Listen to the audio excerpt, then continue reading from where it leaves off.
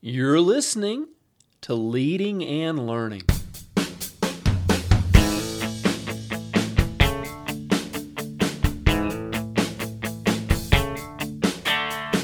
This is the place where we talk about practical leadership, theology, fitness, how to create winning habits, and so much more. My name's David Spell, and I'm a retired police officer, a pastor, a New Testament scholar, and a leadership coach. My goal on Leading and Learning is to help you live your best life. Thanks so much for joining us today.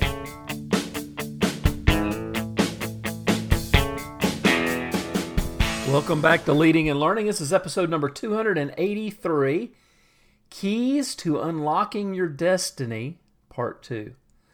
Last week we started this series dealing with destiny, dealing with unlocking our destiny. I think now more than ever this is such an important thing to discuss because I'm recording this in 2020, in August of 2020 to be exact. And you know, this is a tough year, and people are being battered by the waves of life. People are dealing with adversity like never before.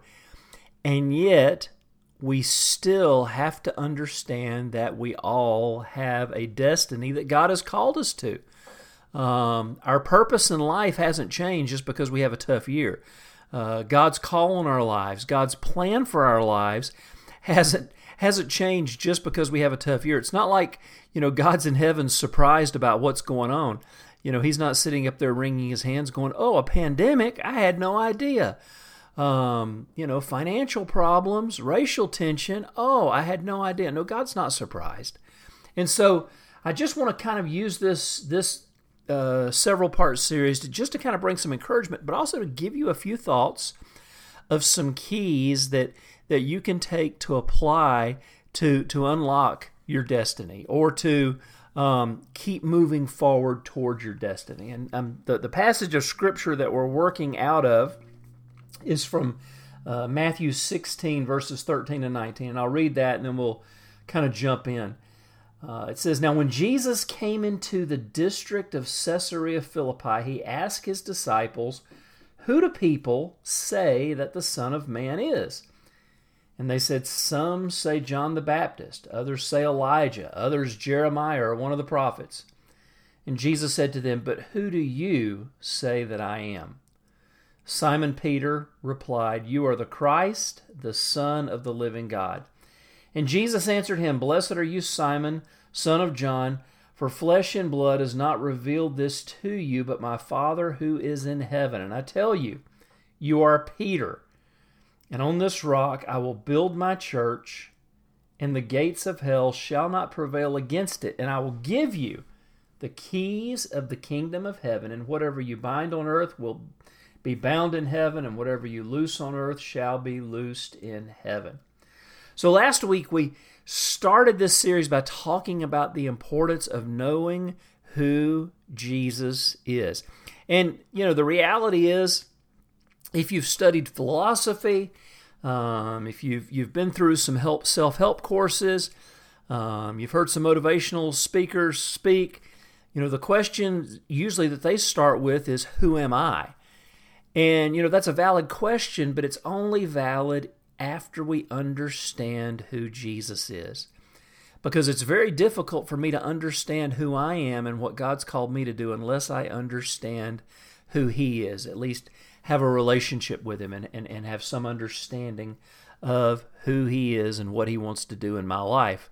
Because, the reality is I can create a plan for my life, but if it's not God's plan, if it's not what God has, then I'm just wasting my time. And how many people waste precious years pursuing things that they never should have pursued?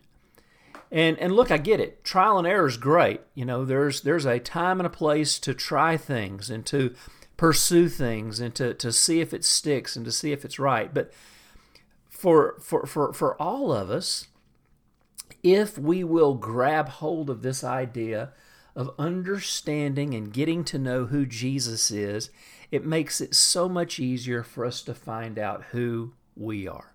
So who is Jesus? And then once we find out who Jesus is, he tells us who we are, because that's what he does with Simon Peter here.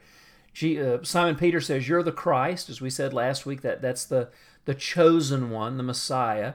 You're the Son of the living God. And, and once Jesus realized that Simon knew who he was, he said, well, let me tell you who you are. You are a rock. That's actually what Peter means, Petros. You're a rock, and on this rock I'm going to build my church. And then he talks about the keys of the kingdom of heaven. And I want to, just over these next couple of episodes, talk about these keys. And I believe, Jesus doesn't tell us what these keys are here. He says, I'm just giving you some keys. But I believe the rest of Scripture gives us a really good idea of what some of these keys are for the kingdom of heaven. And I want to talk about a few of these keys and how they can help us unlock our destiny or keep moving forward towards our destiny.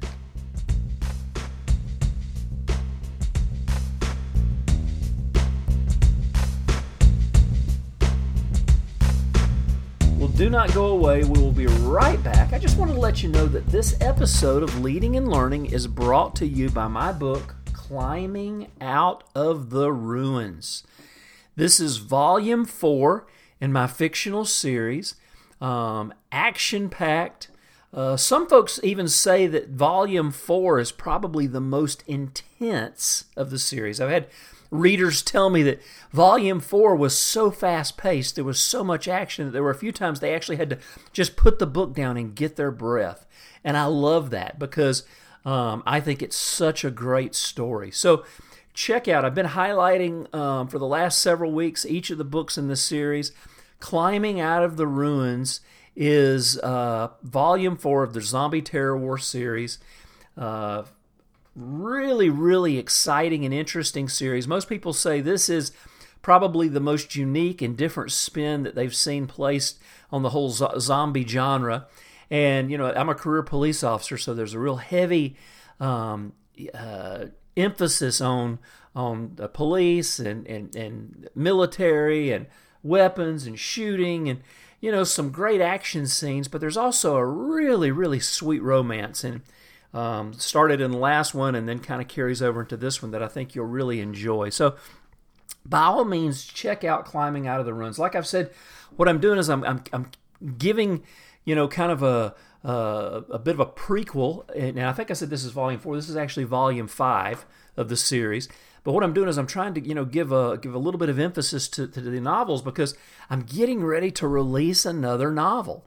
Probably within just another month or so. I mean, we're getting it ready. The manuscript's done. We're revising it and editing it and getting it prepared. So look for that. But I just wanted to get you ready. So click on the link. Go to Amazon. You can read, probably at least a chapter or so for free. Check it out. I know you'll love it. Well, all right. Let's jump back in. We're talking about keys of the kingdom. Keys of the kingdom. Jesus said, Peter, now that you've realized who I am and I've told you who you are, I'm going to give you the keys to the kingdom of heaven. Well, what are these keys? Well, I'm going to give you a few of them, and we'll probably carry over into next week. But the first key is faith. Listen, faith is so important in our lives. In fact, listen to what the writer to the letter of the Hebrews, the letter to the Hebrews, the writer said this in chapter 11, verse 6. Without faith, it is impossible to please God. Wow, did you hear that? Without faith, it's impossible to please God. For whoever would draw near to God must believe that he exists and that he rewards those who seek him. Now, faith is so important that we're told we can't even please God without it. And this is interesting because in society and sometimes even in the church, we get this idea that if I'm just sincere, that's good enough. If I'm just a nice person, that's good enough. If I'm just sweet to those around me, that's good enough. I think we forget that the Bible tells us what it takes to approach God. And here it says, without faith, it's impossible to please him. So why is faith so important?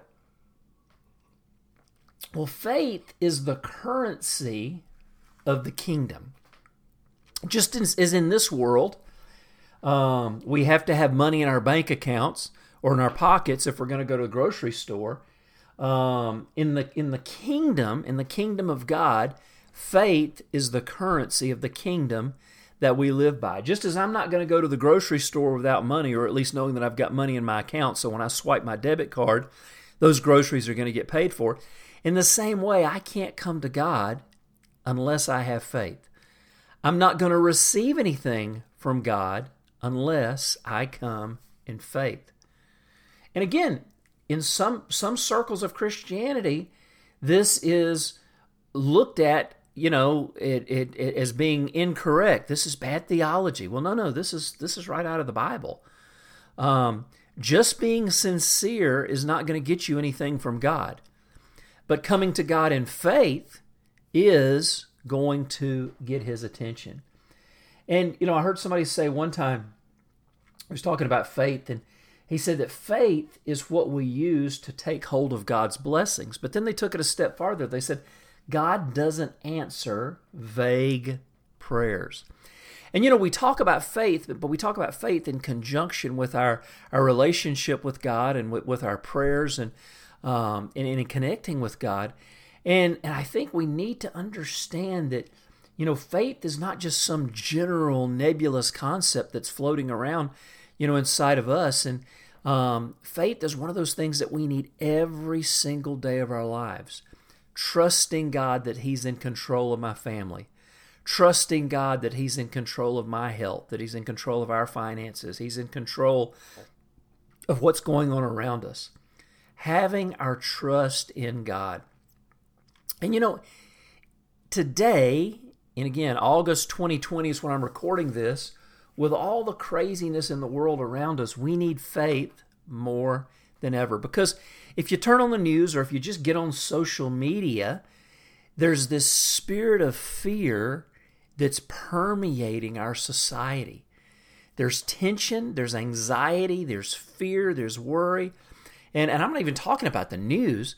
God forbid we watch the news. And I'm not saying put our heads in the sand. I'm a news junkie. I love watching the news, or at least reading it online. But I also understand that the reason, CNN exists and MSNBC exists and Fox exists is to make money.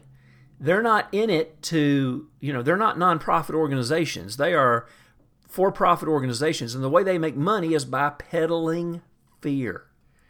Very seldom on the news do you see positive, uplifting stories. Sometimes on the local news you might, but on the national news, international news, it's fear-mongering. It's feeding the fear. So the reason I say that is, now more than ever, we need to cling to God with faith. Trust him.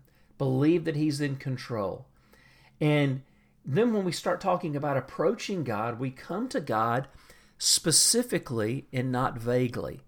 Remember, God doesn't answer vague prayers. And so when we're talking about keys that unlock the kingdom, keys that unlock our destiny, the keys of the kingdom, this key of faith only works when we operate in a specific way. So what I'm saying is, when you're talking about your destiny, when you're thinking about your destiny, how does faith work? Well, what are you praying for specifically? What action steps are you taking towards seeing your destiny fulfilled? I had lunch recently with someone who was just trying to figure out what to do with their life. This person's in their 30s and just not really sure. And the action step that I gave was to do one thing. They were considering going back to school and maybe getting a degree in something that interested them. And so the action step was just do it. Just register. What are they going to be out? Maybe a few bucks and then realize it's not for them. But, faith and action go together. And it's often when we move that God moves. Too often we're praying and saying, God, do this, God, do that, speak to me. And God's saying, take a step. Take a step. So faith is the first key of the kingdom. The second one, the second key to the kingdom is generosity. Generosity. Listen to this verse. This is from Luke 6:38. Give, and it will be given to you. Good measure, pressed down, shaken together, running over, will be put into your lap. For with the measure you use, it will be measured back to you. Now, generosity is one of those things that makes us a bigger person. Think about it for a second. You know, we all like to be around that person who's generous. That person who is just kind, and you know, you go out with them and they won't ever let you pay, and that person who you know is working behind the scenes to give and to help others, and they're just generous. We love to be around generous people. And you know, I want to be one of those people, and I'm sure you do too. But the reason generosity is a key for the kingdom is it unlocks God's blessings over our lives. And you know, we talk about unlocking our destiny. Well, that's part of what we're talking about here. Unlocking God's blessings unlocks our destiny. This is why in the context of the local church, we talk about people within our context learning how to serve. Because when they begin to serve, and being generous with their time, which is essentially what we're talking about here, when they become generous with their time, their life becomes bigger. And as they begin to commit to building God's house, He begins to build their lives. It's a beautiful thing. We see it all the time.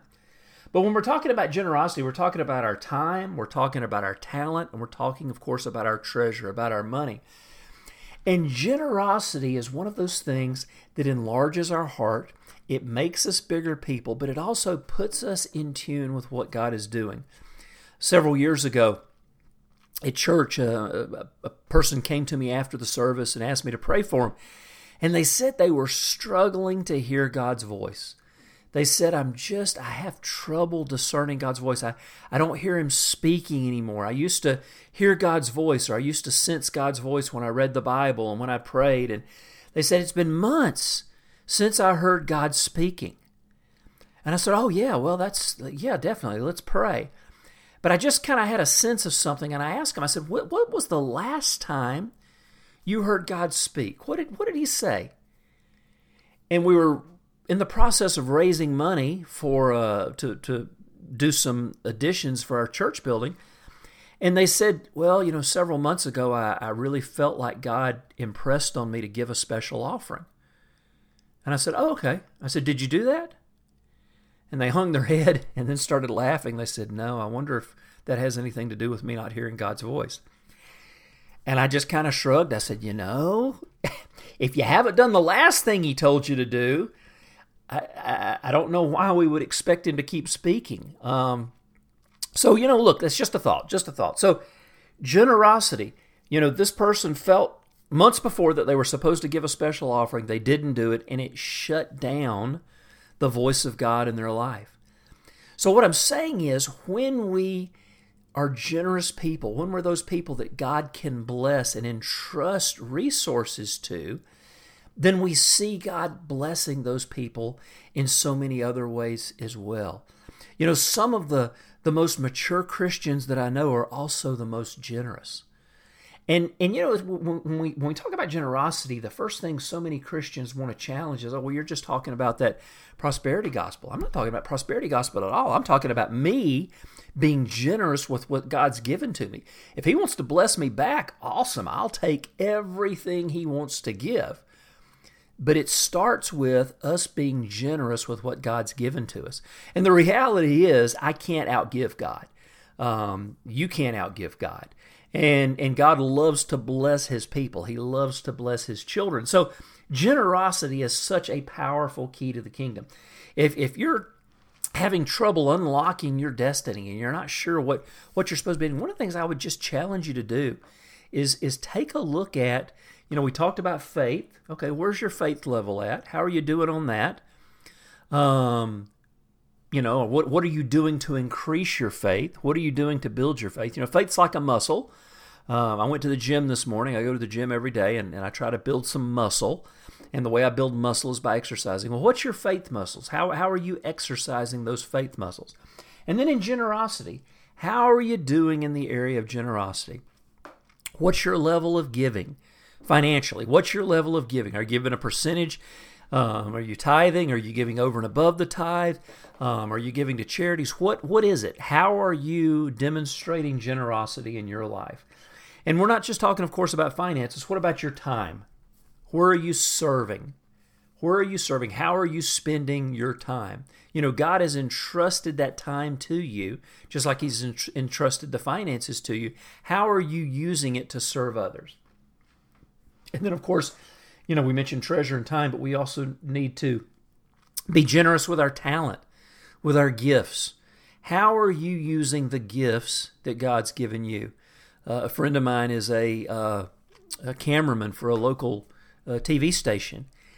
And, you know, that's what he does for a living. And yet he devotes several hours a week to working in the production department of our church. He's using his talents. I could just give you person after person that I know that's using their talents to serve in the local church or in some other way to help build God's kingdom.